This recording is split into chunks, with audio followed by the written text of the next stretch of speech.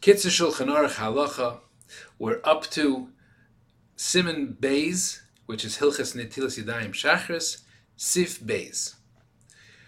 We had just talked about that a person has to be wash his hands in Netilas Yadayim, and he's not allowed to go 4 amas without Netilas Yadayim, without washing his hands. However, it says L'tzarech Gadol, an important need, emergency, whatever that kind of important need is, he could go 4 amas without washing his hands. So this Sif says Yilbash Malbush Arishon.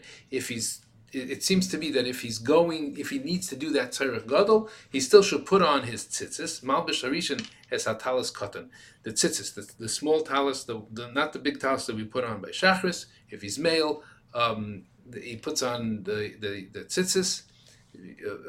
Because it's a mitzvah that says shazman grama, women don't wear tzitzis.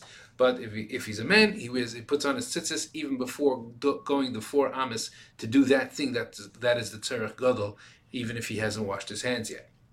Shalo yelech arba amas b'li tzitzis, so that he should not go 4 amas without tzitzis. So he hasn't washed his hands yet. We just established that he hasn't washed his hands yet. Lo yivarech alav. He should not make the bracha because he doesn't have clean hands.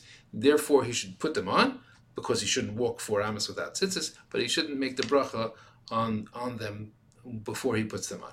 Now, what does he do? Later on, when he does wash his hands, he should either touch them. According to some poskim, they say you just touch it, so that it's considered part of doing the mitzvah again, and then he should make the bracha. According to other poskim, he should actually take it off somewhat, a little bit, say the bracha, and then put it back on, so that he's making the bracha for putting it back on. Yashikayach, and have a great day.